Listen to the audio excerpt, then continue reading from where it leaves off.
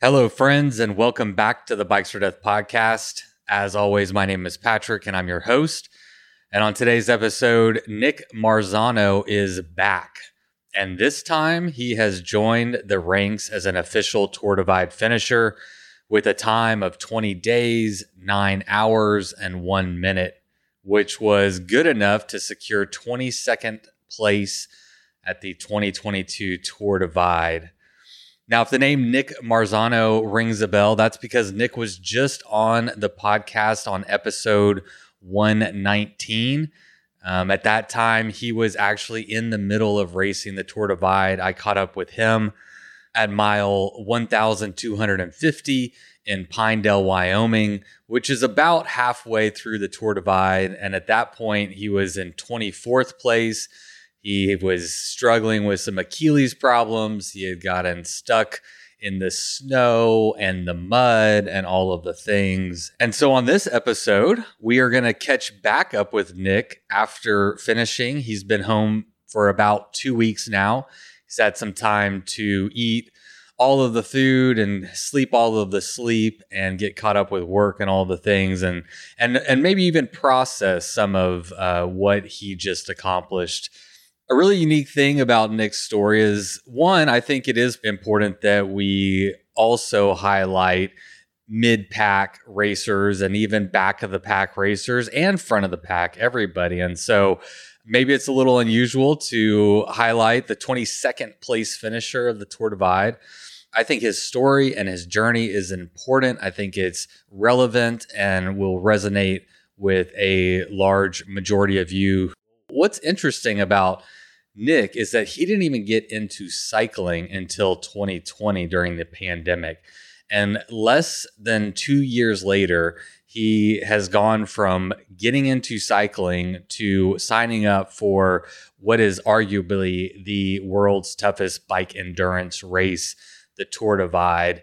And not just signing up, but absolutely crushing it. I mean, finishing this thing alone is a huge accomplishment. Coming into it, being so new to cycling, it really shows what the human body is capable of and what we are capable of when we put in the time, when we dedicate ourselves to something big, and then we throw everything at it.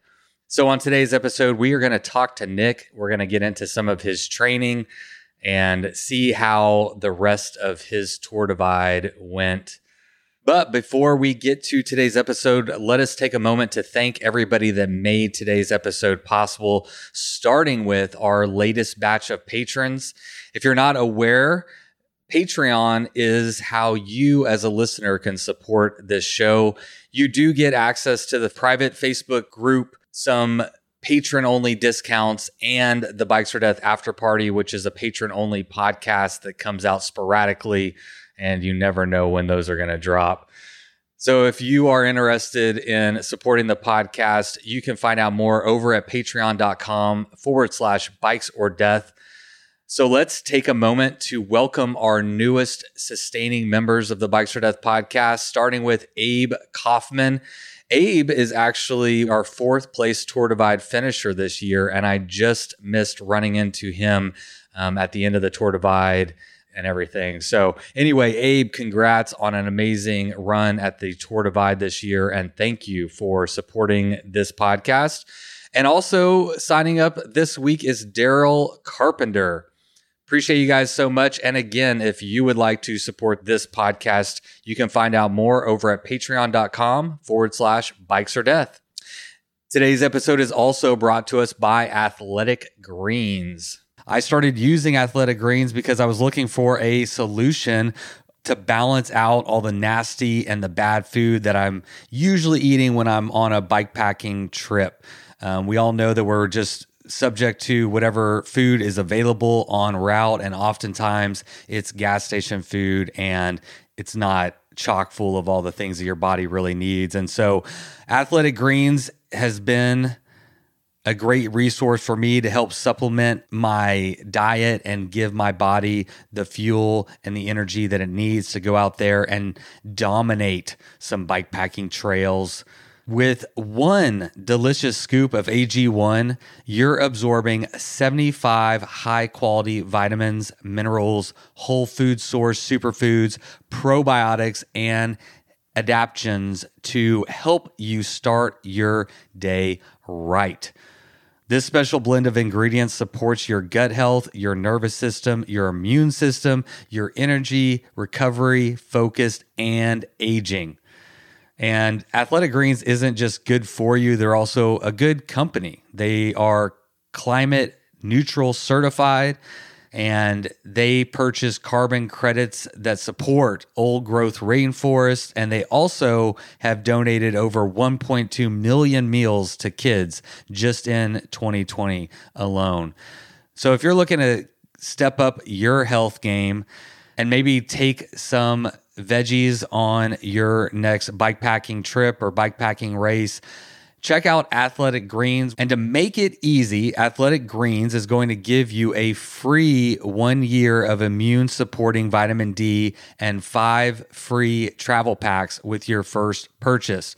All you have to do is visit athleticgreens.com/bikesor death. Again, that is athleticgreens.com/bikesor death to take ownership over your health and pick up the ultimate daily nutrition insurance. All right, everybody, let's get into today's episode. I am super excited to have my new friend Nick back on the podcast. The first 10 minutes or so are just us kind of chatting as we got the mics fired up and everything. But I found out he was a former podcaster, which explains why he's so comfortable on a microphone. And I told him afterwards that he made my job easy, and really enjoyed talking to him. And that's it. Let's get into today's episode. But first, let's have my friend Miles Arbor kick it off with the Bikes or Death theme song. You load up your bike, you ride away from home. You could be with your friends or you could be alone. You ride for a day or maybe more. You just love being in the great outdoors. Everything you need is strapped to your bars, including that new pillow you got from Santa Claus. And then you think, oh shit, to yourself. You let that super lightweight tent on the living room shelf. Bikes or death. Bikes or death. Podcast. Nice to see you. Yeah, I was gonna say the same thing. We actually get to see each other this time, which is kind of nice. I didn't realize that we're about the same age. Are you? I just turned 40 in May. You must be around the same. 42. 42. So yeah. I'm deep into my 40s. Oh yeah, 2 years in, super deep. I don't know, man. I didn't feel old until I hit 42. Not in terms of like how I feel on the inside or anything like that. Just like, well, yeah, I started to think, just be more conscious of it. Just very aware that I'm 42, and it felt old for the first time. Before that, it didn't bother me. Like 40 didn't bother me. Turning 41 didn't bother me. I kind of like blew it off. But then I hit 42 and I was like, oh no, this feels wrong. It's interesting. I remember feeling that way when I hit 35. And most of that was that all my running PRs started going the opposite way. I never got a running PR again. And I didn't recover as quickly and all of those sort of things. But yeah, no, I'm already feeling 40. I'm aware of, like, I'm not upset about it. I think old is gonna look good on me. It'll be a different sort of era. Yeah. I think I got it. Okay. It's up here now. Okay, cool. Yeah. Why do you have the setup? Why do you have the microphone and everything? For about a year, I did this podcast called Local Nation, where I used to. No way. Yeah, it was half interviews, but I also I'm wearing, oddly enough, I'm wearing the shirt of cool. This podcast called Philosophize This, where this guy just sort of breaks down. I know that one. You do? Yeah. Yes. He's incredible. And so I've listened to that for 5-6 years. And I was like, I had been president of a civic organization called Young Involved Philly here for a number of years, volunteered with them. We did civic education, engagement, teaching people about like these obscure, semi-obscure local posts, and then less obscure, but like still unknown things like, what does a district attorney do? What do they look like across the country? And I was like, man, is there a way to study the history of those sort of things and then break it down for people in 15 to 20 minutes in a way that's applicable to all like 3,000 plus counties and localities across the nation? And so I did that for a little bit, and it turns out there's not a strong listenership for that. And it also, it just like, it took so much time. I did really nerdy research. I would go back through the archives and like read about what these things looked like in the colonial period and try to take people in 15 minutes, like all the way up. And it was a lot of fun, but it was a ton of work. And I was like spending money on Facebook trying to get it promoted. And it's just like, there's not a real commercial opportunity to work with partners necessarily who are going to get that out there. At a certain point, I was like, this is a lot of fun, but maybe I'll step back from it. Yeah, it's a lot of work behind the scenes that I certainly didn't account for at all whenever I was, had this idea of getting into podcasting. When you did your podcast, was it just a passion project, or did you approach it with the hope that one day you would, potentially monetize it or have it be like a stream of income? That was the thing. It was such a public good that, Bikes to Death is a public good. It's like helped me. It's taught me so much, right? So it was such a public good that I couldn't figure out, like even more than Philosophize This, which is it's educational, right? But like, how do I monetize teaching people about civic responsibility? It just felt like I couldn't quite, it was always a passion project in short. Okay. I was like, this is something I can do. And if it builds an audience sort of naturally, great. I mean, I spent some money on, digital marketing for it and had a logo and had like tried to build up some conversation, but I probably didn't sink my teeth into it the way that I should have. Well, one, the passion has to be there, and it can be hard to have the passion. The reason I've been able to keep the passion is because there's so many listeners, and I get to share in their passion, and so I think in the absence of that, it's hard to find that internal self-motivation, like I kid myself at the beginning. Like I was like, man, if I could have 100 people that would listen, that would be wonderful. And, those would be like my 100 people, and I would put out a podcast for them, which is very altruistic. But I think after 2 years of those 100 people, I'd be like, I don't know. But I think feeding off of everybody else's energy, it helps, It's like, it's probably like when you're on the Tour Divide and you get, you're like lonely at 3 a.m. and someone sends you a message like, man, I'm watching your dot.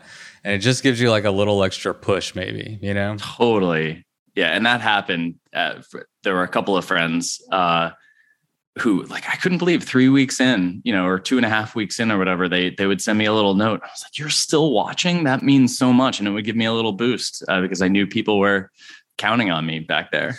It's crazy, but in those moments, that little thing could bring you to tears. I mean, that can be an emotional experience, just that in itself. For sure. Yeah. Have you had those emotional experiences? I'm sure you have with Bikes or Death, like just in the course of the podcast, hearing from people who are, who have been impacted in real ways by the content that you're putting out there. Dude, man, that's a good question. One that no one's ever asked me. It's like humbling and empowering in a way that I couldn't.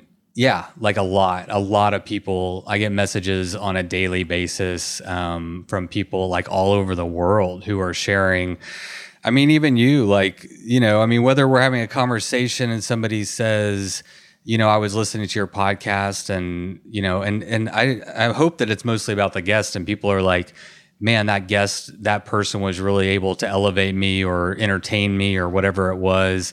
And I had another friend I was talking to today or yesterday that told me that that they were having a conversation with another friend about, a topic that came up on the podcast. And, those little like ripples that go out and that I know there's a lot of them and I get to hear some of them, and yeah, it's pretty cool. I feel very, very lucky, and I don't quite like understand it. And I just go with the flow, I guess. The biggest thing, man, is like really trying to 100% stay true to me, like get better, continue, like want to be a better conversationalist, want to be a better, storyteller, or learn how to elevate people's stories in a better way.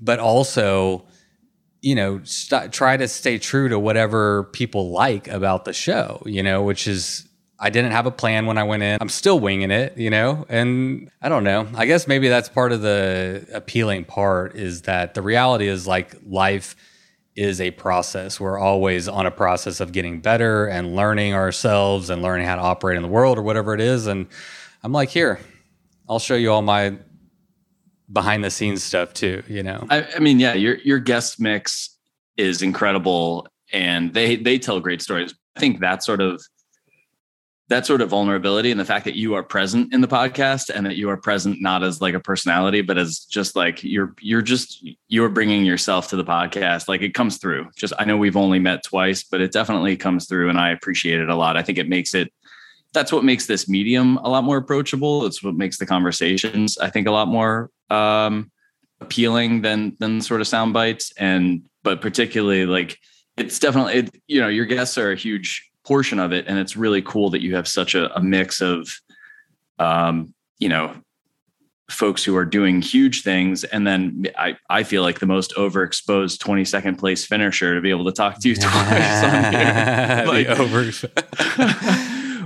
But it's also you and your journey that you share. So I appreciate that.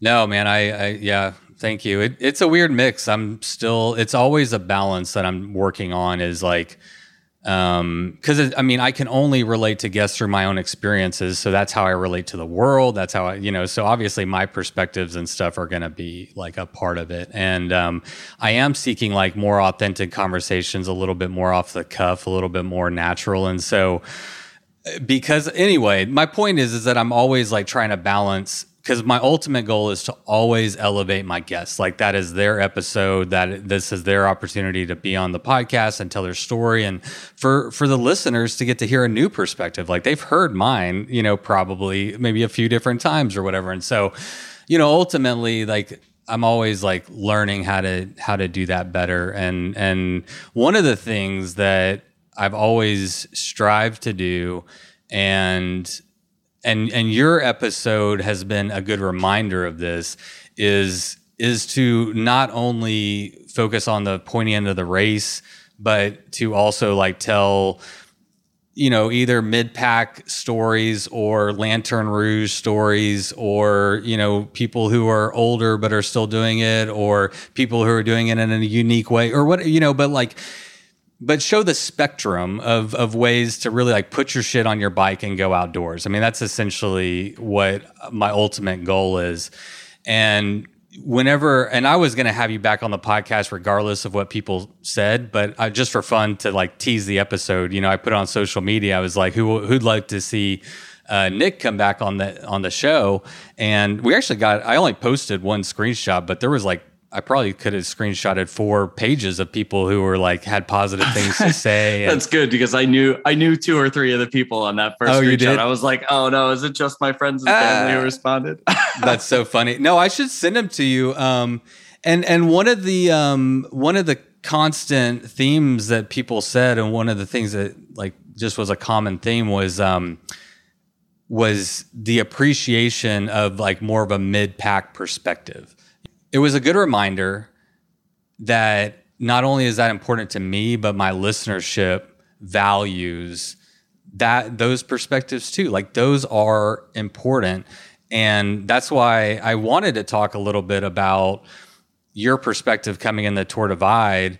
And what is it like to train and get ready and have a job and manage your own like life not be a sponsored athlete and take on like legitimately, it's got to be like one of the toughest things you've ever done in your entire life, you know, easily. So, in preparation for this episode, I was kind of in the moment the first time we chatted, and I didn't really go back and like look at your history. I kind of wanted to just like talk about right now, you know, like what's going on, what have you experiencing?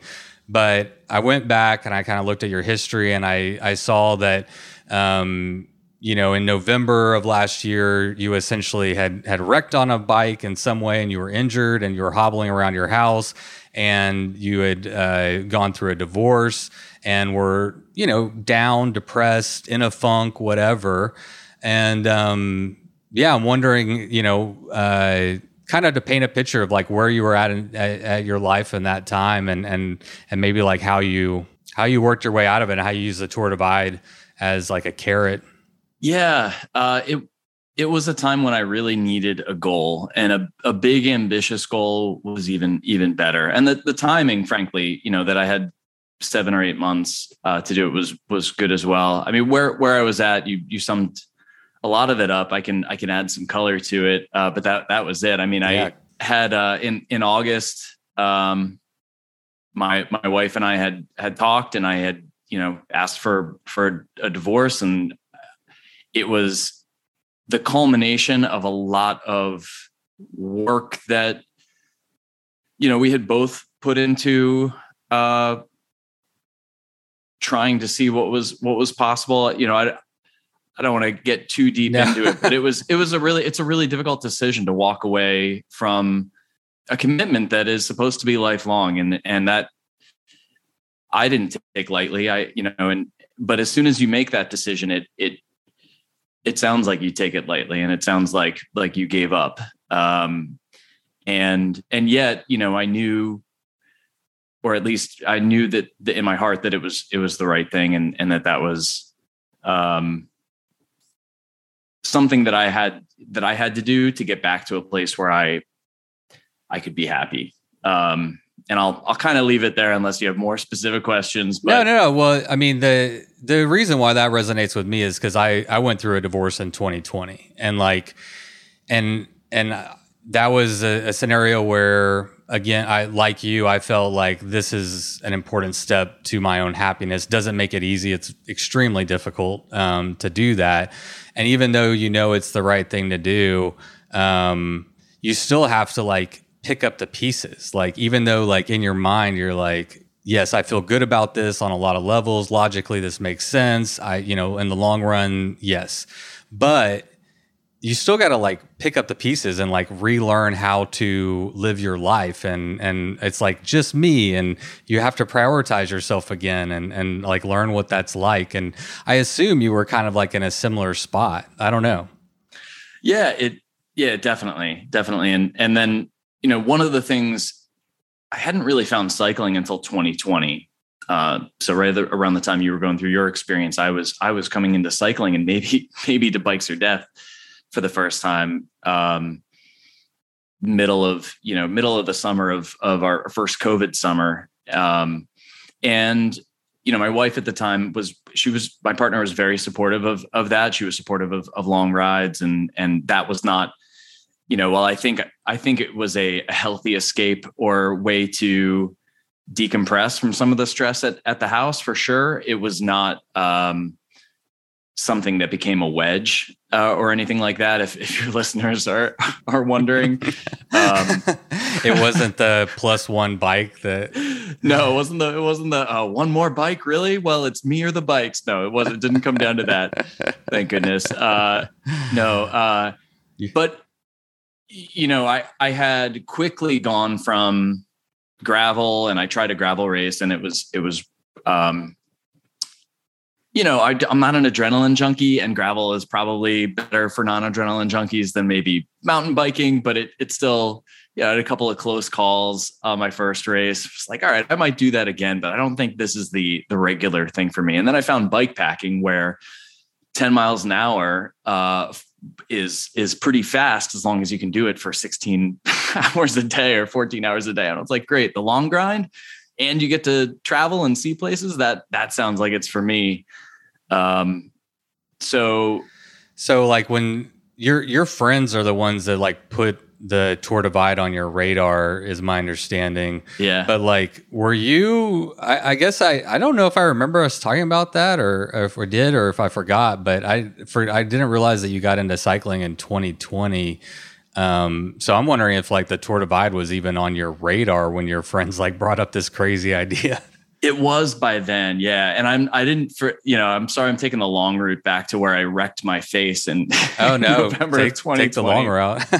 But like, as soon as that I got that idea into my head, I did 1 or 2 short overnighters to test it out. I sort of like added challenges quickly but slowly over time, where every next bike packing trip I would do, I would add a little bit more. So I did like a 450-mile tour to meet up with friends at the Finger Lakes. And then I immediately went way too far and emailed Nelson Trees to see if in like fall of 2021, if he would let me into the rescheduled Atlas Mountain Race. He did. And thankfully it was rescheduled and canceled, because I would have been way in over my head. That would have been my very first bike packing race. Wow. And instead I found an equally we'll see, I'm doing the Atlas Mountain Race next February, but a very difficult equivalent in Virginia called the Trans VA 550, which my friend David Landis designed and supports. He's the route. He's a trail designer, and that's where I met this whole community of bike packers in Virginia. There's one guy up in Philly, Tim, who I rode with for a bit, and so they were really. It was they've been really great they've been training companions, training buddies. We've been able to talk, Tour Divide gear and geek out and share what we're nervous about. And, they've been a great group of guys. Yeah. I'm wondering, how did you get turned on to like bike packing so quickly? Because I would assume, with like friend group, you would have like, I don't know. It seems like the bike packing is kind of like on the more extreme end of, usually people like, I don't know, they might get a road bike or they start with a fixie or a commuter around town. And they're like, oh wait, there's gravel or there's mountain bike trails. But it sounds like you like got into cycling and kind of were almost immediately aware of bike packing and then already kind of pushing it. I mean, within 4 months, I had my like seat pack for sure within 3 months, and was doing like overnighters and hadn't done a century ride until fall of 2020, I think, after I got my bike. And then immediately I was like, I wonder if I could string those together. That'd be fun. But it was YouTube probably. It was definitely, it was things like watching, and we could get into the effective media on the mid pack. I had some good conversations with Kirsten who happened to be at Brush Mountain Lodge when I got there, like a day or two after we spoke last. But so many people out there this year. It was watching, Lael's I just want to ride. It was watching the Atlas Mountain Race Into the Rift. And who can deny the romanticism of people who are just struggling up a mountain and saying, I don't know if this is fun, but it's beautiful. Like, that sounds great. It just struck all the right notes. That's the sort of athleticism that I'm into. I'm much more about sort of the long grind than screaming downhills and adrenaline. So I don't know. It struck all the right notes. And it was probably the time in my life where I was looking. It was the time in all our lives too, right? COVID, we're looking for escapes. We're looking for escapes that don't require getting on a plane with people. I think it's part of the reason why it's been around. Bikepacking's been around for a while, as I've come to learn, but it seems like it's been having a moment for sure. I don't know if you would agree. Well, yeah. I think I'm riding the wave of the the movement that's happening. You want to talk about right time, right place. It feels like I started the podcast and then it just kind of like tidal wave from there in some respects. So, Steve Jobs was in the right time in the right place too. So, there's that Malcolm Gladwell wrote a whole book about it. The Tipping Point. Have you read that one? Yep. Yeah. And how essentially just, timing is kind of everything. I mean, you do have to have the skill sets and the determination, the work, like all the things, but you got to have the timing. It's funny that, I think I knew it was having a moment, even though I'm relatively new to it as well, starting in late 2020, when a couple of my ex-partner and I had built like a van, right? And there was like a huge craze of the van lifers for a while. And when I started to see one or two van lifer accounts that I had forgot to unfollow or whatever, like now they're starting to bike pack in 2022. And I was like, oh yes, it's definitely having a moment now. The van lifers have found it. Oh, I didn't even know that. All right. I'm feeling chatty today and I got to go pick up my kid in a little while. So let's get to it. One of the things that whenever I said you were come back on that people were interested in was more about your training. So without giving away all of Kurt Refsnyder's secrets, what was your training like for the Tour Divide? You sign up, you're like, I'm going to do it. What was your training like? Yeah. So I am just, I had gone on a bike packing trip in November with a bunch of those Virginia guys after the Trans VA race. It was like a cold weather trip and I crashed and split my lip, and worse than the lip that had like 8 stitches in it. I couldn't walk. I had hit my knee pretty hard, no permanent damage, nothing broken or torn. So as I'm coming off crutches, I'm getting set for this event. And I was definitely the most depressed I've been in a long time. And I was self-aware of it. And the way that I described it is like none of the flywheel wasn't spinning.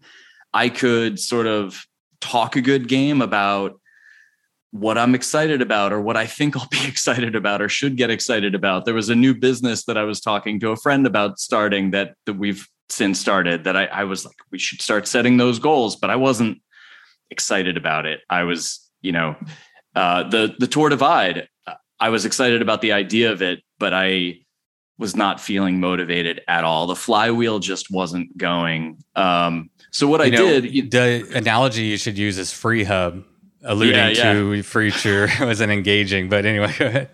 No, that's a good call. I need to get out of engineer mindset into the bike mindset. So I got Kurt Refsnyder's plan. I committed to it. Like that was the first thing. I knew I needed to commit to something big. And the Tour Divide was awesome. As soon as David reached out on our little like Facebook Messenger group, I was like, who's in? I talked to my boss at work and said, hey, I've been here 10 years. I've got the vacation time. I've never taken it. Nobody's really taken 4 weeks together. But I'd really like to do this. And they were completely supportive, which was great. So I'm very privileged, lucky to have that support. So I did all of the things that I knew I had to do to get myself to a point where I wasn't depressed at some point, but I was, it was probably like, and then I got Kurt Refsnyder's plan, as you mentioned, and I do really well with just setting a calendar of workouts that I have to do and then waking up in the morning. And when I was running, it was like, just lace up your shoes. With biking, there are a couple more steps involved, but it's, I got a trainer and a Zwift account because it was cold and there was salt all over the roads here. And I didn't know how my bike would, respond to that. I was a little sketched out about that in Philly. So plus, being from Texas, nobody knows how to drive on ice. The idea of being on a road with vehicles that may not have great control either just sounds terrible. That's driving in Philly on a good day, honestly. Okay, well, but I set we're a calendar. experiencing like extreme global warming down here. It's been like, I don't even know. It's like over 110. It feels like every day. It's insane. It's crazy. Yeah, I saw. Well, we could talk about, the Tour Divide and whether there will ever be a clean run again. The amount of moisture in the air alone was really evident this year. And I think it's going to be between that and wildfires.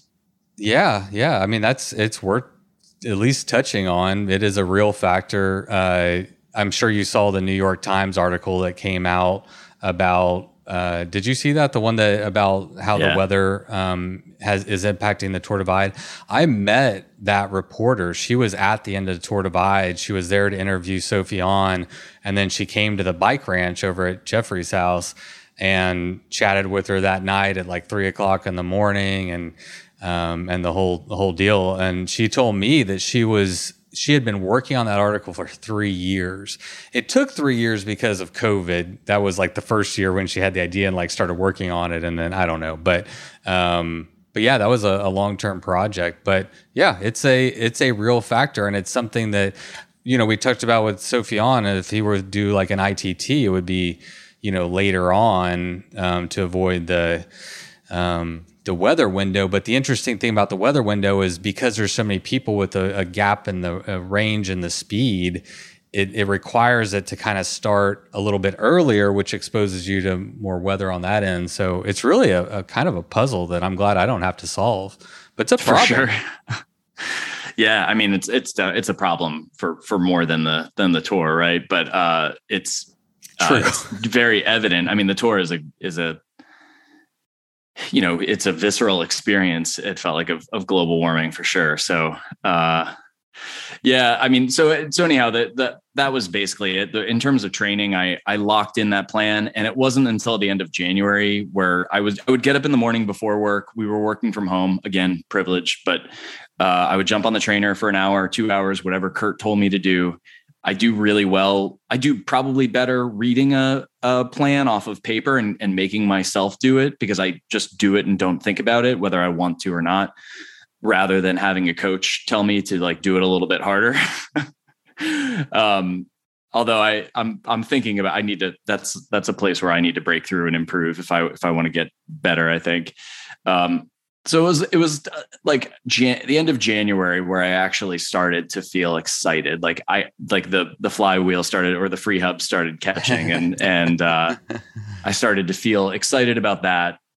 Started to feel excited about this new business, and just, you know, how things go. It's a domino effect. Everything else sort of improves around that. But it was really how it got me through that. Having that goal and a plan got me through that time, because that's just something I could strap in and not think about it, and know that I'm doing something better for myself ultimately than what I would probably be doing otherwise, which is sitting down in front of like the PlayStation or, you know, the TV. You know, the good thing about bike packing and everything is it forces you to like sit with yourself and deal with all that stuff, but it also at the same time gives you like a positive outlet for yourself, and you're getting endorphins and you're getting vitamin D as long as you're not on the trainer and all the things. And so it's great, man. I mean, people talk about it being a mental health machine, and that's exactly what it is for people who are willing to give it a shot. I mean, why are all cyclists happy? We're pretty, by and large, a pretty happy, easygoing bunch of people, right? You don't see a lot of ragers riding bikes. Yeah, I mean, I can't speak for road cyclists because I don't hang out with them that much, but sure. Yeah, no, I think that's totally true. One of the things I learned too, when I signed up for the Atlas Mountain Race way too early, and then it got canceled for COVID, is that we need to be careful with, or at least I need to be careful with when you're going through something tough. Setting a goal is good, but you can also displace meaning. And so if you're setting that goal to try to work through a deal with something, just right, like I could have gotten COVID before the Tour Divide, and it wouldn't have happened. Like a lot of things had to work out for me to get there. And if you pin too much of your happiness on that next goal, as opposed to just remembering that the act of setting a goal and working toward it is the important thing, and giving your all to it. And if it goes away, you set another one, you grieve a little bit for it. But, you know, if you displace that meaning too much and you're leaning on that to get you through that time, it can be kind of a bummer when a global pandemic sweeps in and cancels it or knocks you on your butt. So that's something I have thought about a lot in working through this. Having a couple of different goals in different areas of your life as well can be really Don't have all your eggs in one basket. I want to circle around back to that whenever we get into your free hub later on, but I don't want to, because it's too tempting to take that segue. But real quick with your training, like, was it only cycling? Were you running? Was it a diet? Were you doing like any strength training or mental training or anything else? I guess the only mental training was that and I could have been out on the bike a lot earlier. I think if I were, one of these pros out there, I would have been out in the winter a little earlier, and I probably will be in the future. But it was, exposure training when it was raining, when it was cold out, and that helped. I'd be out in like 40-degree weather, 40-degree rain on the Tour Divide, and I would think, this is exactly like that time. Like, this feels exactly like that time that I went out for a full day in Philly in March when it was pouring in like 38 degrees. But apart from that, I did start to do some running in between. And there's not a whole lot of talk about this, so I'm going to broach it, but like, we don't need to go down it. I had some like men's health issues that cropped up from sitting on the trainer for 6 days a week, sometimes 7 days a week, that freaked me out a little bit. And I had to jump off the trainer, talk to my doctor, figure out what was happening. And that's when I started, both biking outside helped. I think a lot of it is like just the temperature if you don't have a great fan. So biking outside, getting a better bike fit, and throwing some running in there helped. And standing up on your trainer too, relieving. Yeah, I had a carbon bike on my trainer, and so I was nervous about torquing it by standing up. It's probably fine, but that's exactly right. I was like pinned to the seat for sometimes 8 hours. David and I did 1 or 2 Century rides where we would just call each other and chat through it on Zwift and be pinned to the trainer for like 6.5, 7 hours doing a Century ride. Yeah. So you trained for the Tour Divide by riding your bike mostly as much as you could. Running, that's Jacob Lose is the one who pointed that out on the podcast about the importance of like, mixing running into your training, because you're inevitably going to be hiking a bike through snow or mud or up a mountain or whatever. And, you actually were having issues with your Achilles heel last time we chatted. So, that's one of those things where mixing up different and doing some cross training, there's a lot of validity there. It's something I've been thinking about a little bit more lately, is like being more well-rounded. I know the podcast is called Bikes or Death, but maybe this is a crazy idea. This is crazy, but maybe every once in a while we should do something else too. I don't know. There's a great book called The Midlife Cyclist that the other podcast, like the Gravel Ride podcast, turned me on to.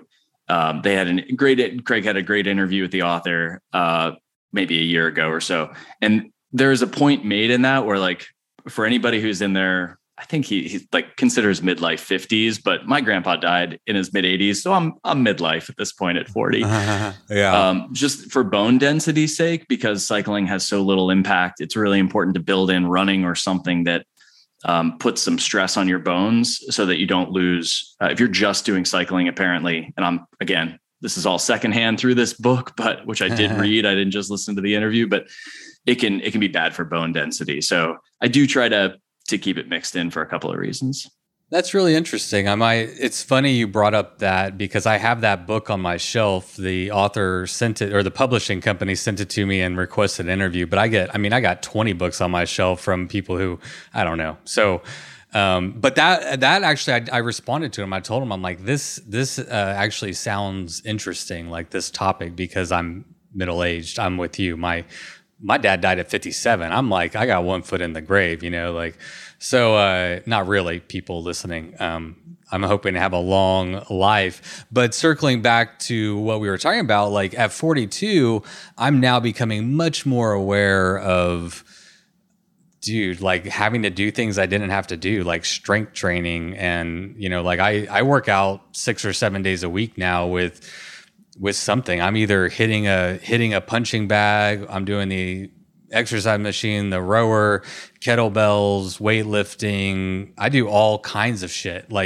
And I feel like I'm at the age where like I need to do that, and my diet is completely different, and stopped drink. I like cut my drinking in half, and it's like because I want to live for, you know, a while, and my body isn't happy if I don't do all of the things. Apparently, that's just me though.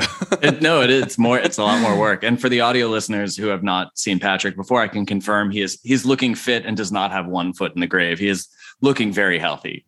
Yeah. Thank you, dude. I let it do during COVID. It got bad. I mean, the divorce, COVID, all in the same year, managing like, you know, 2 kids through that process and trying to keep the podcast going and also another career and like get divorced. I mean, I got in a bad place, and like, yeah, I've spent, you know, I finally got to a point where, you know, I just was like, okay, no more excuses. Like what you posted on Instagram is like, you just have to do it. And that's exactly the answer. Like, yeah, I got problems. You got problems. I'm old. You're old, or whatever. I mean, it's like, like all those are just excuses. And I just stopped accepting those excuses essentially. And yeah, I've lost like 10 pounds and feeling good, man.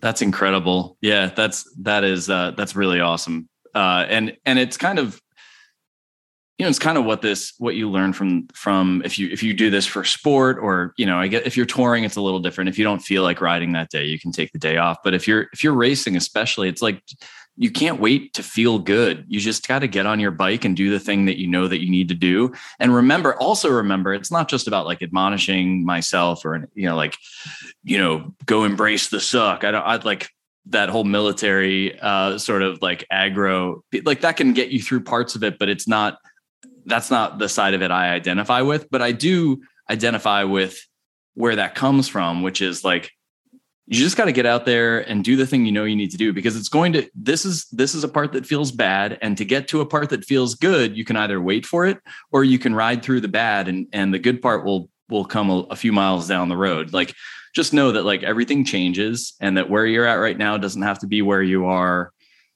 I mean, this is how I felt in December last year. I knew that I felt awful, and I knew that I'd get to a point where I didn't feel awful, but I didn't know when that point would come. I just knew I had to like keep getting on my bike until I got there. Yeah.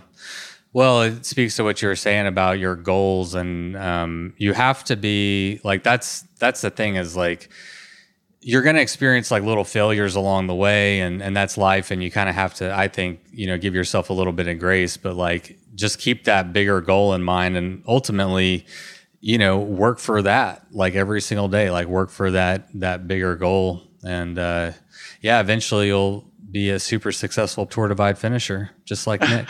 and I want to say like that, like, I don't know what clinical depression, I'm using this term really loosely. So for people who are like, what you think I can just get myself out of this? I know that clinical depression is a very different thing, and that like it is not as simple as like willing yourself out of it.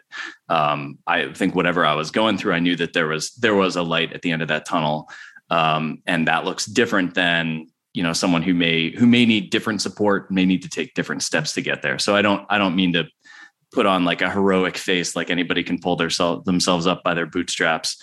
Sometimes you need help, you need friends, you need people who are going to help you along that way as well. And, you know, I had those too. Yeah, exactly. That's what I was going to say is like, yeah, we all need all of those things at different times in our life, you know, and that's right. And I had this support too, but that's where, if anybody knows, it's professionals and not a couple of yokels talking on this podcast. But like they're, you know, that's an important point. Oh, I know. I wanted to ask you this question. So you've been back from the Tour Divide for, I think, like back home for 2 weeks. I think the obvious question is, how do you feel? But I think my question is not how do you feel physically, but what is it like to ride your bike and only be responsible for riding your bike and getting to the next town, the resupply point, and being completely lost in the woods in that experience, and then having to acclimate back to real world? And how is that going? Yeah, I wish I had something more profound to say about that. It hasn't been. It's definitely an adjustment, right? Because of all the things you said. It's hard, but it's also, the constraints on it are only yourself. You only need to worry about yourself. And so, adjusting back into work had to happen pretty quickly because I had to come into work maybe 5 days after I finished the Tuesday after July 4th, which would have been the 5th, I guess. I was back into work, and it was kind of like I never left. It was pretty natural. I have a great workplace that is not, I'm not working 60 hours a week to begin with.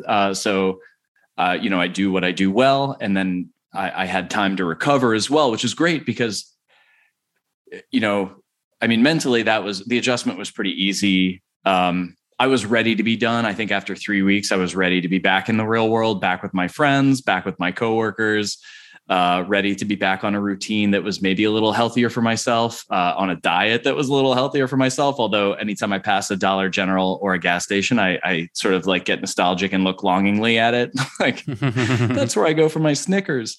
But yeah, that was, physically I was, and this is, I think, what you'll hear from anybody who finishes it. I was just eating ravenously for the next week. I was sleeping 10 hours a night. And that wrapped up. Like I started to feel 100% probably like early last week. So like a week and a half, 10 days after the race. But it's been natural. It was like, it's a long race. And by the end of it, I was ready to be home. That's fair. I think that's an honest answer, man. Even after a long vacation or something, you're like, or even a short bike trip, you're like, oh man, my bed feels so good. And I like routine. Like I have, my routine and I like it. So that certainly makes sense. But what about like the lack of that goal, because you did use it as a huge motivating factor to train and it was a big part of your life. The training and getting ready and preparing and mentally and everything. So does it not feel weird to like not have that same thing to be shooting for? So yeah, sort of. There's, I had set myself up to where my business partner on this new venture that I'm working on, it's sort of a side hustle. We had a bunch of like half year goals, and then we told everybody we were taking a 1 month pause. And so we have goals that we're resuming now. So I was excited to come back and get back into that. And that's sweet to be back into.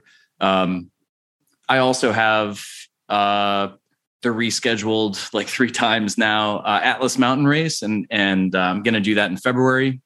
Nelson Trees offered me, the chance to do it this October, or in February. He's going to run it twice because he's had to cancel it so often, as long as Morocco stays open. And I figured after taking a month off work, it's probably better to do it a little later. So that's another goal that I'm looking forward to. And I think that's what helps, in between. I need something in the fall, but I'm feeling kind of, if the Tour Divide got me into anything, it got me into feeling like I need like a fast touring sort of situation where I can enjoy myself a little, still push somewhat big days, but not have to worry about the grind of time management where you're just worrying about how much time you're wasting at the gas station, or worried about how quickly you can get your stuff set up for tomorrow and where you should be going tomorrow. I'm kind of feeling like enjoying my bike in a different way this fall before I have to go back and, grind out hopefully longer. I'm going to try to really put in a big effort at Atlas Mountain Race. I didn't really do any overnights at Tour Divide. I thought I would at some point. It just never really worked out where I felt good enough and felt like it would be like I knew where I would sleep afterwards, or that it would be strategically like make sense. But I'm looking forward to doing that in February, but probably not before. Yeah. No, that's an awesome goal, and I'm excited to see you take that on and see how you do. So let's jump back into where we left off, because we left off when you were in Pinedale, Wyoming. You were 1,250 something miles in, and you were going to bed, deciding whether or not you were going to wake up and race, or sleep in and go at a little bit slower pace. So, what did you decide? What happened? You ate your pizza that probably was cold by the time we stopped chatting. What happened? Well, I heard at the end of the last episode, or the episode I was on, he said, I guess Nick woke up and decided to race. And so it looked like it. Yeah. Got up nice and early and posted 182 miles that next day. And it felt good. Posted a couple of big days after that. Had a couple of, definitely a bunch of 150 plus, a couple, I think one or two over 200. And felt pretty good about it. That was definitely that was the low point. That was like the nadir of the entire race. And then there were hard parts after that, but it was, the terrain gets a little easier too. There was, because of the reroutes, there were some fast days where you might have a hard 100 miles, but you can put in like a 6 hour 100 miles or 6.5 hour Century before it, which is cool. It was cool to just post some big numbers. So why did you decide to go at race pace? Was it because you got interviewed on a podcast and media influenced you? You're like, I know people are going to be watching. I know that the dot watchers are going to be out there. And so now I'm motivated to race. Is that what happened? Oh, no. Does this disqualify me? Is that considered support? I'm trying to get you disqualified right now. I think kidding, that's, obviously. No, honestly, I think that's got to be part of it, right? Like wow, I wonder, this comes out and I've got an audience and I don't want to be hanging out in Pinedale in front of whoever decides to check on me after they listen to Patrick's interview. Like, that's part of it. But it's also picturing that was a really short day coming into Pinedale. I had a fun night hanging out with David, hanging out with Ethan, chatting with you. Just like, I had not stopped before sunset really at all, I don't think. Somebody could fact check me on that on my Strava, but that was rare and definitely not by like 6:30 or so to get like a full resupply, to have like a good dinner. I'd love to try Tour Divide again and know that sort of feeling was coming and push through it and not have to take that time. But it was the right thing to do. And it also felt like, okay, I had that much rest. How much, like, what would I do with another day in Pinedale? What am I going to do if I hang out here? I'm going to drink a couple of beers. I'm going to, at some point, feel really antsy. And so I did what we were talking about earlier, where I just got up and before I could second guess myself, just got on the bike with, and left with David around 4:30 in the morning, whatever it was. Oh, wow. That was it was the right move for sure. Yeah. Well, you went from, it was kind of not funny, but I mean, like, it was kind of cool because I think I had brought up that your profile said 19 days. And then you were like, well, now I'm kind of embarrassed by that. It's probably going to be like 25. And then you finished in, 20 days and 9 hours. So like pretty damn good. And you had a major mechanical like at the whole time. So, yeah. Do you want to talk about the mechanical? I want to hear this story, because I'm watching your dot. No offense, I didn't follow you on Instagram before we chatted, and so I hadn't been following your dot. But afterwards, I was like, yeah, dude, let's see how Nick is. I was a dot watcher after that. So I saw him like, oh, fuck, his bike. Oh, he's out. He doesn't know what to do. What is he going to do? So what'd you do? What happened? Yeah, so my free hub was before, I forget what the name of the town was, but it was before Abiquiu Lake. My free hub had stopped catching reliably, coming down out of one of the last big passes in Colorado, coming into New Mexico.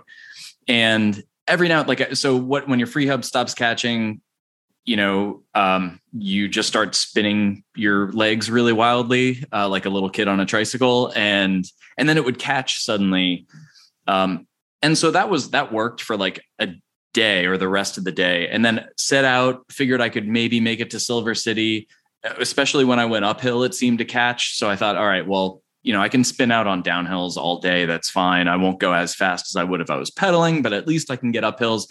And then that started going out, which robs you of any confidence. And I still had, a few hundred miles to get to Silver City, which is the next en route bike shop.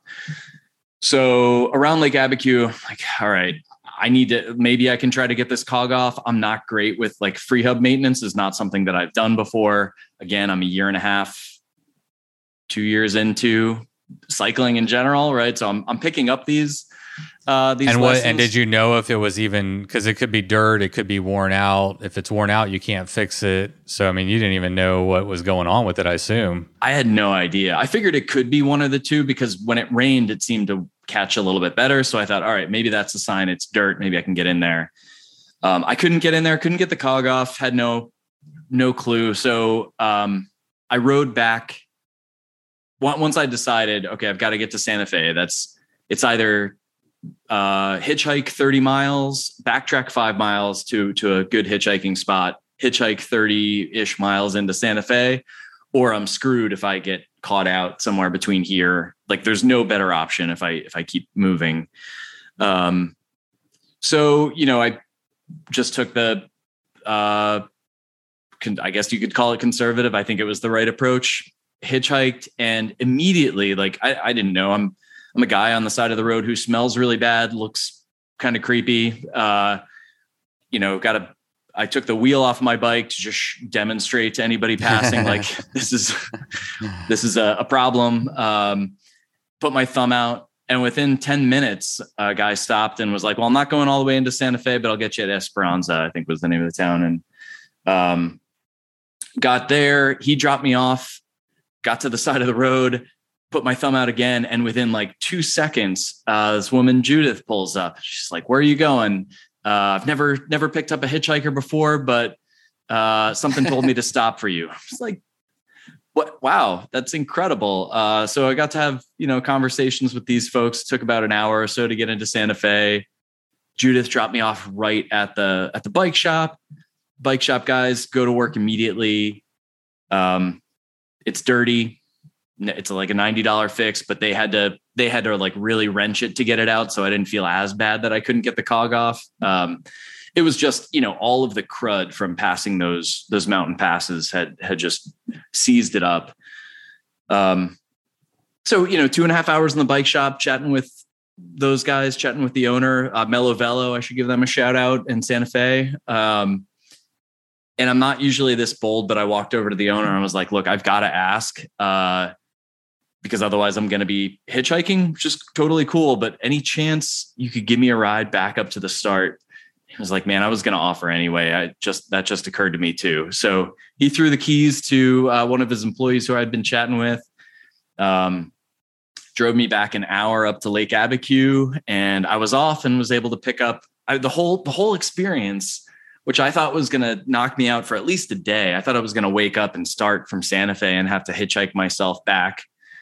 I didn't know if I was going to need a new wheel build, if it was worn out.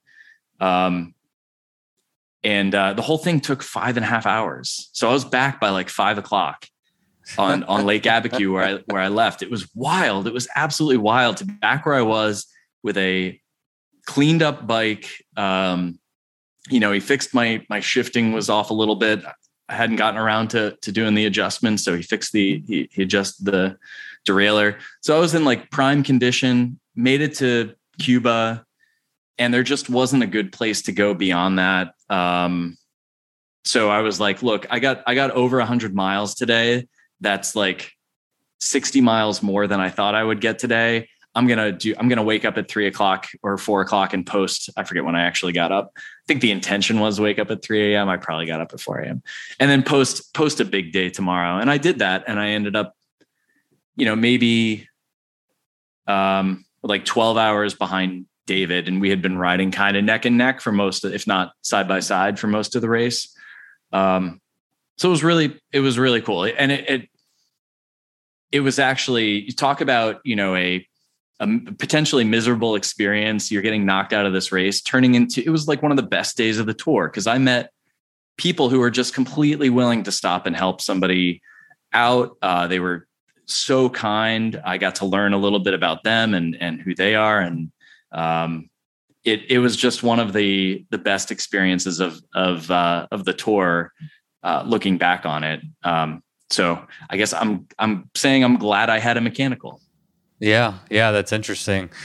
If you had known how well that was going to go, it would be a very easy decision to make. It's like, okay, do I limp in 300 miles to ABQ, or do I, try to hitchhike and go through this whole process? And I've never hitchhiked before. But like, yeah, it was, I was following on social media. You're like, oh, fuck. Well, you didn't say fuck, but you're like, oh no, what do I do? I don't know. You're like, okay, I'm hitchhiking. Okay, there's a bike shop. Okay, I'm back on route. And then I remember you even posted that next morning. You're like, all right, going to try to make up some miles today. And yeah, you had a pretty clean run, it seems like, after that. Yeah, nothing else. I mean, I had a sealant. I had a puncture literally at the sign at Antelope Wells. I sprayed sealant all over the ground at Antelope Wells. Yeah. And apparently I caught like a huge thorn, which I didn't realize. It sealed right in. I didn't realize it until I took it to the bike shop in Philly. And they were like, did you know you have a big gnarly thorn in your tire? No, I did not. So yeah, it was a clean run after that. And I had a blast. I was on my own for the last 3 or 4 days, and really, I don't know, really enjoyed it. It was a good, I'm glad I had the experience. It was a good way to end the tour, for sure. With, I mean, the first part of the race, there was we could talk a lot about peanut butter mud and crazy winter weather at the beginning. And I mean, we could talk a lot about that. What was the second half of the route like? Because I talked to like Sofiane and Manu, and I mean, Sofiane missed the mud, but then Adrian, oh, that's right, you would have got the reroute around the mud, I guess. Everybody apart from Sofiane did, and Manu, who like tried to go through. No, it was Adrian. It was Adrian okay. It was Adrian that got, because I put the pieces together once I talked to all three of them, but Sofiane, I think, got through before it got too bad. Adrian got stuck in it. And then, Sofiane was the one who called Matthew Lee and let him know. Yeah. Anyway, so what was the weather conditions? I mean, did you deal with wind, mud, rain? Yeah, there were some headwinds and there was one section, I can't remember exactly where it was, with just like massive side winds that were trying to push me into traffic. But the rain was the big issue. I mean, so much of it on the reroute ended up being on pavement. I didn't hit peanut butter mud again. I did pass by places in, I don't know if it must have been New Mexico, where I would go by and see, it was definitely peanut butter mud capable, like dirt, meaning like around Pie Town, especially. I think there's possibility for that dirt, that surface, to turn into peanut butter mud, because you could see where somebody had walked for a little bit. You would see like piles of dried up at this point dirt, which were obviously like scraped off of their boots or their tires. And I would look at that and look at the tire tracks, think like, oh man, those poor guys. But it was fine. The only thing, I had to deal with being wet and soaked, but I'll take that over peanut butter mud any day. That wasn't too bad. Yeah. It sounds like you got lucky. That's one really interesting thing about the Tour Divide, is how, because it's so long and people are out there at different times, like, Sofiane was complaining about the wind, and maybe for you as a side wind or even a tail, it's like everybody's going to even experience that route in different ways. And then also you got like kind of the advantage of the reroute on some of that. I guess that's one of the advantages of not being one of the first guys. If there's a problem, you're like, yeah, you guys figure it out. And Honestly, really. I mean, like, Sofiane had to break all of that new trail too, up north, and he was the first one through all of that snow. And he still, kicked all of our asses, which is just doubly incredible. But yeah, then there's stuff like, whether Sofiane hit it or not, the people that caught rain at the wrong time in one of those spots in New Mexico that still had the possibility for peanut butter mud.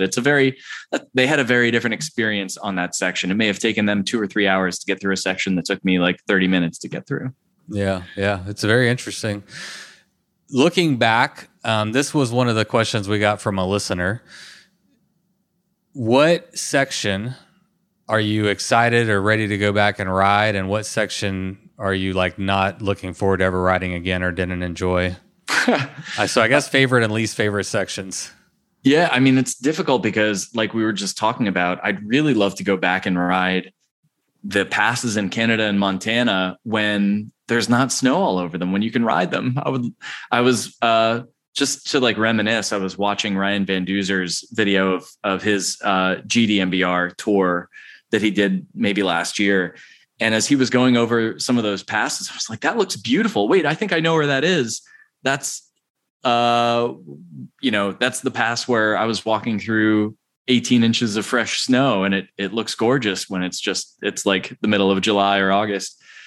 And ditto, I hear the parts of the Gila forest in New Mexico and the original reroute for Fire. I hear that's just beautiful. I hear it's brutal. And so maybe I should be grateful that we didn't have to bike through it after everything that we dealt with up north. But I really would love to go back and see that section again. I think Wyoming and Idaho, love you guys, but I could do without those sections. There were like mosquitoes, swampy, sandy. There's sand in New Mexico, obviously too, but it's beautiful and to be expected. I was the sections of Wyoming and Idaho, I could take a miss on next time, I think. It's okay. I think Sophion said Wyoming was his favorite, or is either Sophion or Adrian said that Wyoming was their favorite state. And so, it all balances out. You know? I didn't think the basin was bad. I had a blast in the basin, just sort of like being goofy on Instagram and being in my own head. It's not it's kind of like this alien landscape. But I don't have any qualms with the basin. It was sort of the parts further north in Wyoming that got on my nerves a little bit, but it's all good. It's all good fun. It's all part of it. Hey, you got to go through. Not everybody's going to like all the parts. You got to go through the shitty parts too. Sorry, Wyoming. Yeah. If it went through Texas, it'd probably be part of the shitty part. Speaking of having fun on Instagram, you just reminded me of one of your stories. It was like, what? A section with no water? What do you call that? A thirst trap. That was a good one. Did you come up with that all by yourself? You were out there like entertaining yourself? I did. Yeah. I mean, you're calorie deprived. You're a little, you're covered in like white sunscreen.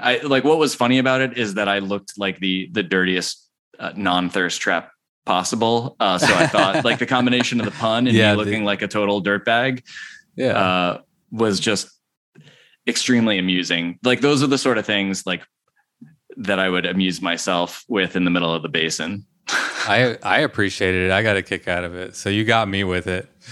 When you finished the Tour Divide, you quoted Hal Russell and you said, something like, Hal Russell says you've got to touch both lines, and I'm now touching, and you touch the wall, both lines. I'm curious, obviously, well, maybe not obviously for all listeners, but for me, Hal Russell's been an inspirational figure. He's been on the podcast before. How has his story impacted you? It must have if you quoted him there at the finish line. Yeah, well, I mean, this goes back to Bikes or Death. I was familiar with Hal before that, but I really and saw when he passed away, saw all of the tributes on the Facebook group and got a real sense for how important he was to the community. But I didn't really get to know him until after he passed away through that long interview that you had with him, and was so appreciative that, there was this time capsule of, I think it's like over 2 hours you did with him where, I could get to know him just a little bit through that. So thank you. And yeah, it's really, that quote is all about doing the hard thing when nobody's watching. And, in this day and age with dot watching and Instagram, maybe it's a little different, but nobody was, my friends, my family would have been, I think, impressed, would have welcomed me. They wouldn't have said, don't ever talk to us again if I hadn't finished. If I had said, I need to tap out, or if something had happened, it's still a really hard thing that you're doing. And nobody is going to force you to get to the end or get to the end the right way. Like if I had wanted to bail out and ride the road, it still would have been a hard ride. But it's really special to know that circumstances worked out. I was lucky enough and I was strong enough to touch both lines and do it the right way. Yeah. Well, to break down that quote, just for anybody who isn't familiar, what he's referring to is touching both lines. And he talks about, there's a book that he wrote called Touch Both Lines, if you don't know about it. But he talks about, what touch both lines means is, in PE class, when you run, and I think everybody's done this, where you got to run to one side and touch the line and run back. Shuttle races or something like that. Yeah, right? shuttle races back and forth. And, do you reach down and touch the line all the way? Or do you come up a little bit short, an inch short, and you get close and you fudge it a little bit and then you run back? And what he's really talking about is, and you touched on this too, and I think it's perfectly applicable right now in this age of dot watchers and, conversations about racing ethically and being fair and all this stuff. What he is talking about is doing it the right way, doing it, touching the line when nobody's looking. And that means, can you finish the Tour Divide and touch that line? But that line doesn't mean anything if you didn't touch all the lines along the way and do it the right way, right? Like, you got to always be touching that line. It's not getting to the end of the Tour Divide or being the first one to, win that little shuffle race in your gym when fourth grade or whatever. It's finishing and know that you touched every single line along the way. And it's simple and it's profound. Yeah. And everybody I think you need to decide for yourself what those lines are and be true to yourself. As there are some really clear ones. They're called the rules, right? And you got to touch those lines, and then figure out, like, what does that mean along the way, or what else does that mean along the way, and do it the right way. I mean, you could follow all the rules, and still there were some incidents in Whitefish, from what I've heard, where some racers left rooms like pretty messed up, and hotel owners were not super happy, and so they may have been following all the rules, but like that wasn't necessarily, in my book, like that. If you're trashing the community along the way and doing it just for yourself, that's, I don't know who those folks are. Maybe there's a good story behind that or a good reason. I don't mean to sling mud, but it sounds like some mud was slung around those rooms. and so, I mean, there was pictures and stuff too. So I feel like there? Yeah, I mean, there was pictures on the internet of like the condition of the room afterwards or so. And again, I don't know, but I don't know. And I don't know, maybe those people like made restitution afterwards. Who the fuck knows? Who knows? You're exactly right. But it's good to, like, when it comes to, like, when I hear Hal talk, it's like, I know for myself that I did it the right way. And that was really cool. It was cool to have that quote on tap when I got down there, because it definitely, nobody was there at the end. There wasn't any, there's not a, I wouldn't have been on a podium, but there's no, it's a lonely finish, and you've got to, I think that's really cool. You've got to celebrate yourself at the end of it. Which is really special and unique to, that race, if not our sport, in a lot of these Grand Departs finish similarly. Yeah. Yeah. And did you touch both lines? Can you feel good about that accomplishment at the end of it? So, I can't imagine you don't feel good about your accomplishment. I mean, but I'm wondering, because like this was your first run. You're relatively new to cycling, period. This was your first ultra endurance, well, you did the Trans Virginia 550. Yeah. Yep.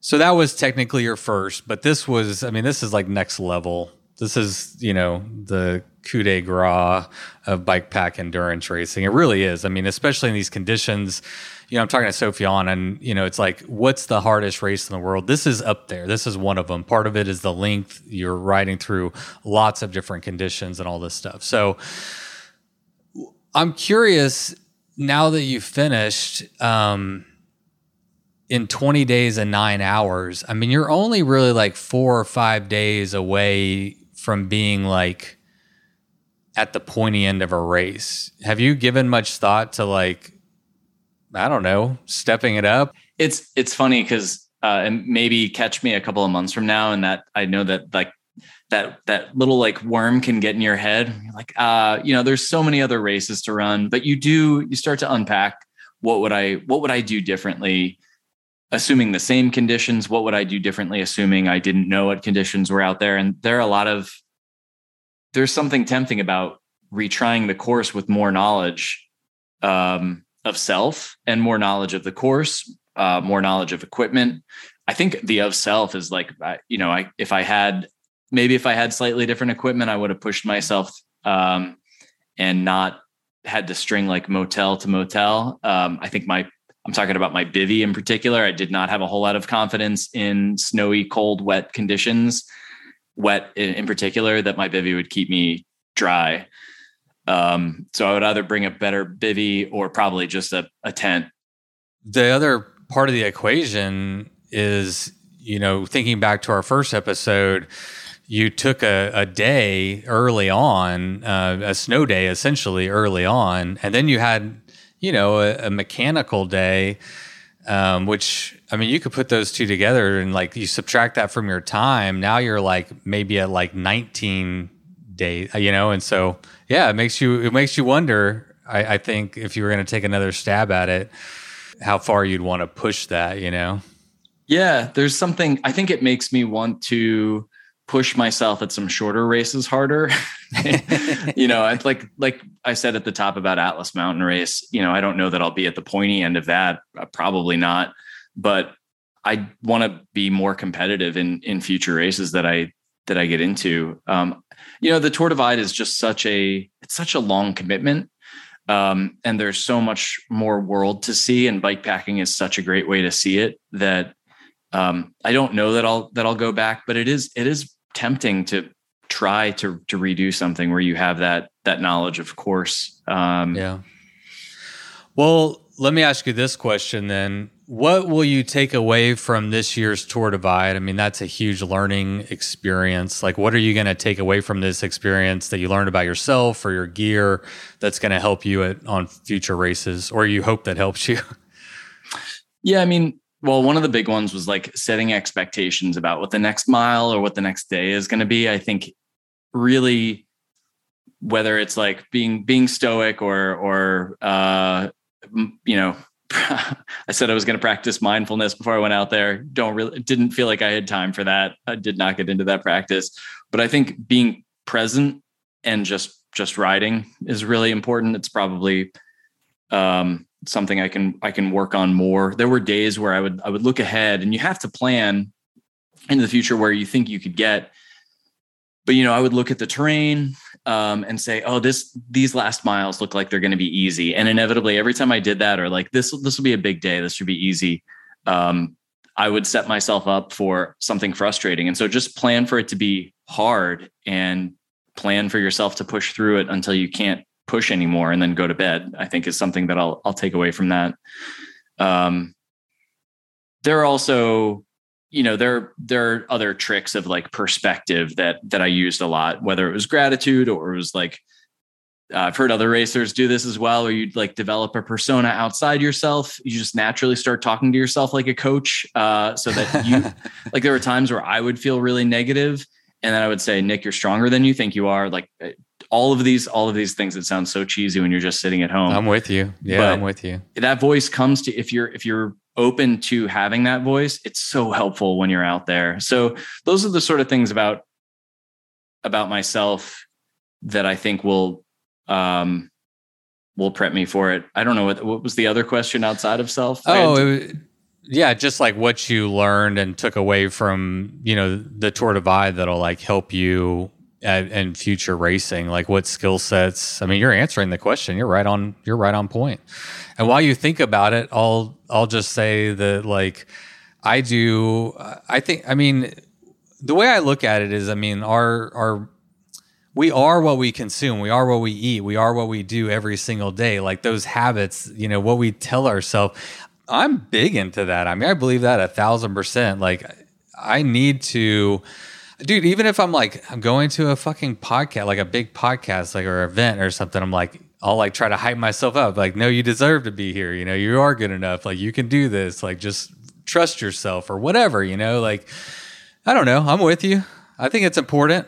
As you say that, it's super important. And this, I didn't really think of myself as an athlete. I can be athletic, but I thought of like my friend David as an athlete. And so when I went out there, I thought, you know, David and I could keep up a little bit. Most of the time I thought he was being, you know, nice on the trainer when we'd mostly be in the same area, but it's Zwift. So you don't actually have to ride side by side, to be able to talk to each other. So like, all right, maybe I can keep up with him in this environment. And then we would reach like Alpe to Zwift at the end of 100 miles and he would shoot up it. Like, all right, well, that is what an athlete looks like. And the fact that I could keep up with him and that some, many days I was coming in ahead of him, just, you know, it doesn't mean I think we have different strengths as riders. And it just reminded me like, look, in the long run, there are things that I can improve on. I think time off bike and time on bike are things that I need to get better at. I need to ride a little longer, not necessarily faster. If I want to get better, I need to like figure out a sleep system that I can jump off my bike immediately. And I think during shorter races, that'll hopefully become a little easier. But that was a huge, maybe this sounds silly, but you know, I came out of that feeling like, okay, if I'm in shape, I can be an athlete. Like if I can keep up with David on, you know, he came in ahead of me at the end. I had a mechanical and he posted some huge days, and went through the night, through Silver City, which was really amazing. He is an incredible athlete and is probably a better athlete than I am. But, that was to be able to keep up with him at all. And just reminded me that I could be a little harsh on myself when it comes to what I'm capable of. And that there are different, that's the great thing about bike packing is that there are different aspects to your athleticism that are going to be an advantage depending on the weather, depending on the conditions, depending on the race itself. And that's what makes bike packing, I think, a really exciting sport because people can come at it from different disciplines, and they can come at it with different types of athleticism, and and different ages, as well. It's a great equalizer. It's a great equalizer for sure. So that was a big takeaway for me. That was, the other thing that I like about it, I agree with what you're saying, but another perspective that I like about bike packing is the solo self-supported aspect of it, because while in this moment you may want to and it's human nature to sometimes downplay our accomplishments, but you can't. You're like, no, I did that. I did keep up with David. I did do the Tour Divide. I did wake up at 4 a.m. You know, you did touch both lines. And when you do that, because it is solo and it's not a team or it's not a whatever, it's like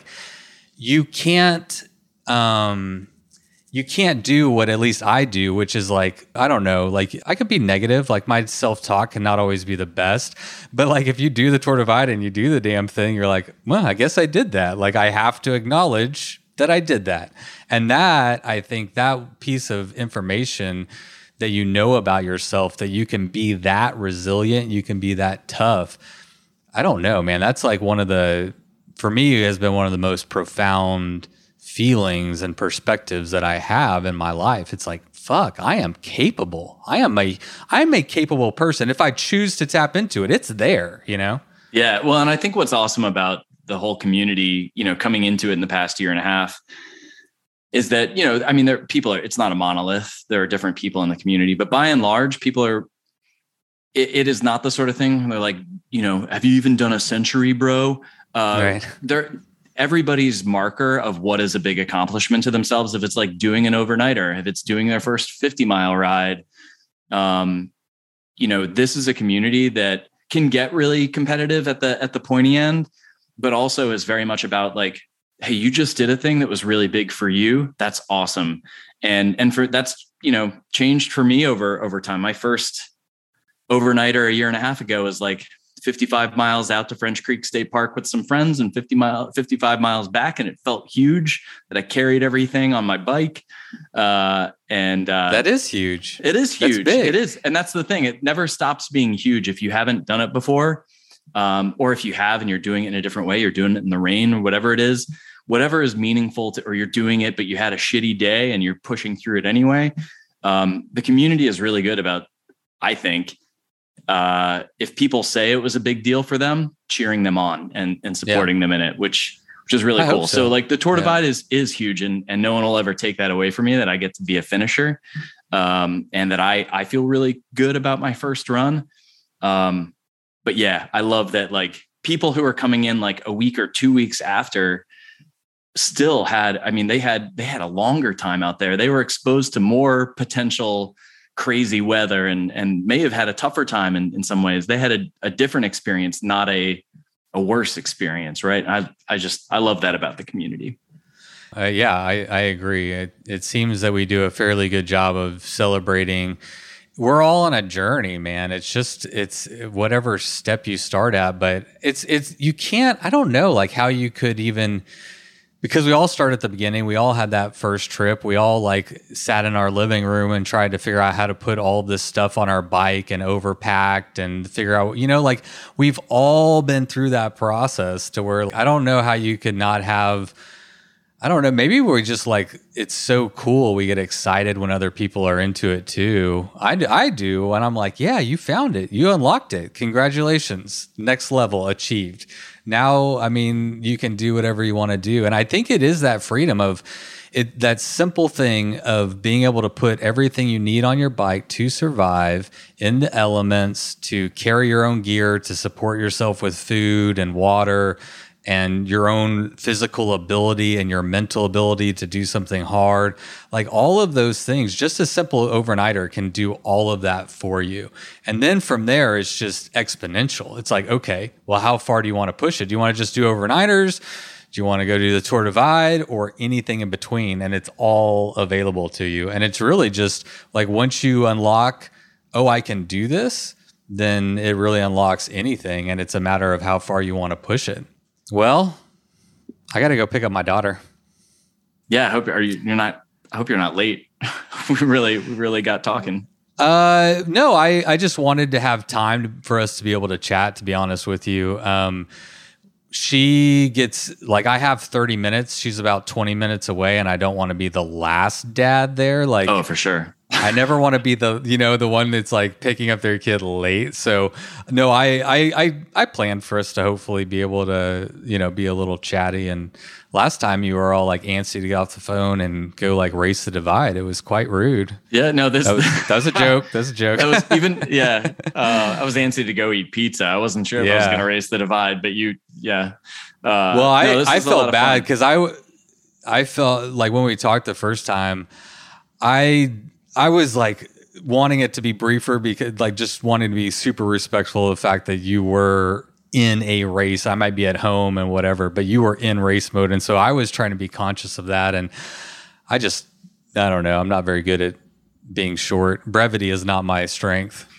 You and me both. And you caught me on like the day to catch me for sure when I was questioning everything. So that the timing worked out really well, and I'm glad it did. And thanks for having me back on. I don't know if it made it in the podcast earlier, if it will make it in the podcast, but I was joking, like, I feel like the most overexposed 22nd place finisher in Bikes or Death history here. But it's been a blast. I feel like we really ran the gamut here. And I just really appreciate the chance to relive some of these memories.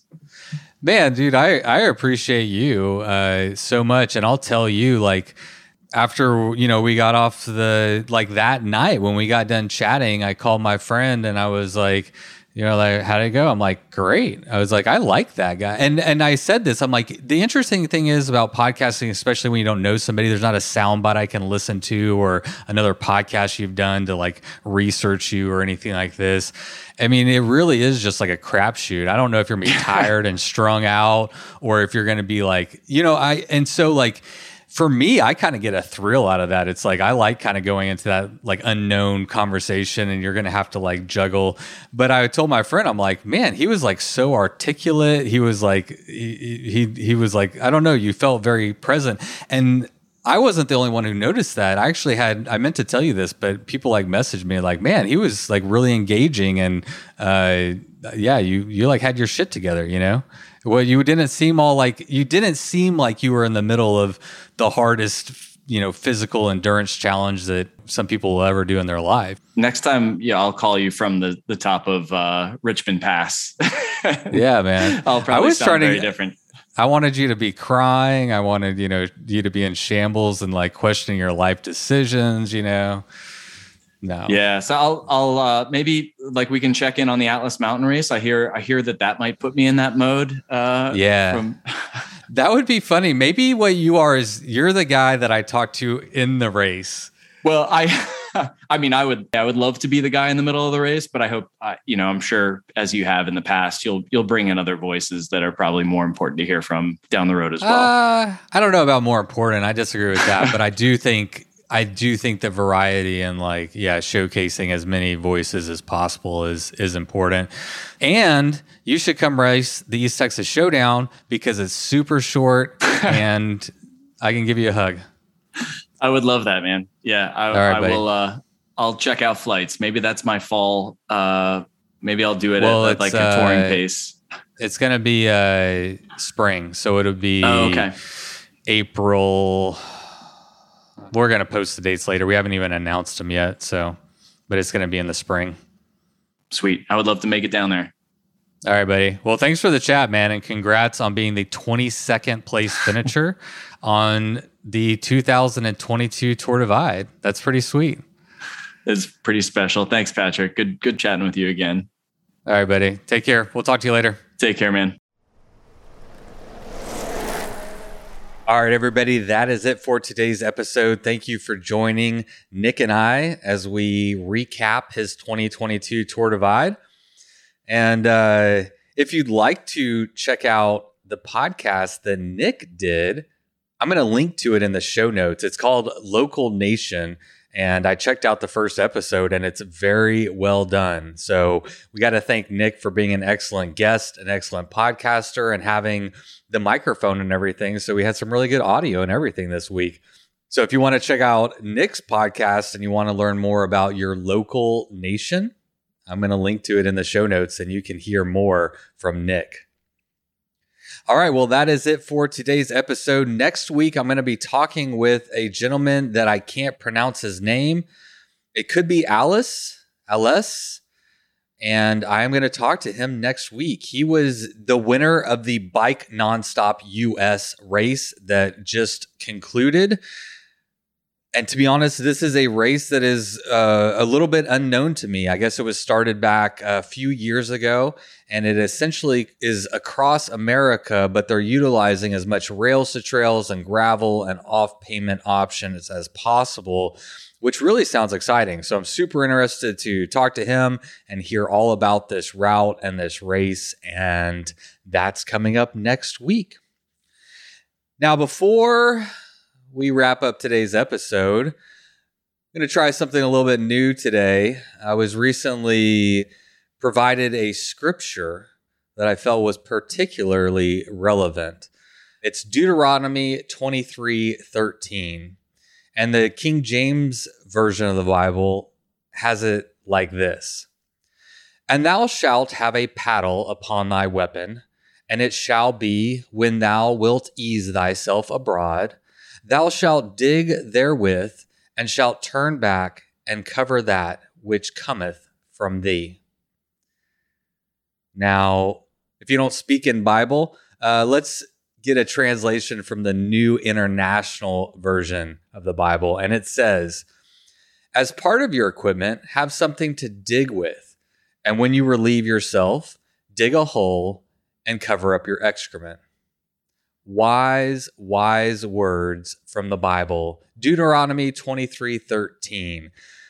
Coming in hot with some leave no trace principles. So when you are in the outdoors, remember, carry an implement, turn around and cover up that which cometh from thee. All right, everybody. Thank you for being here. It is an absolute pleasure. And I will see you next week. But until then, thou mustn't forget to rideth your damn bike. It was the middle of the night. You grabbed your knife and you held it tight. The sounds of beasts kept you awake. The sounds they made kept you afraid. In the morning, you packed your bike. Memories forgotten from the previous night. You rode faster than ever before. Was it your imagination or merely folklore? Fear turned into strength as you pushed further. Every pedal stroke stronger and firmer. Your bike feels weightless, your legs aren't tired. You think to yourself, just a few more miles. Bikes, oh death. Bikes, oh death.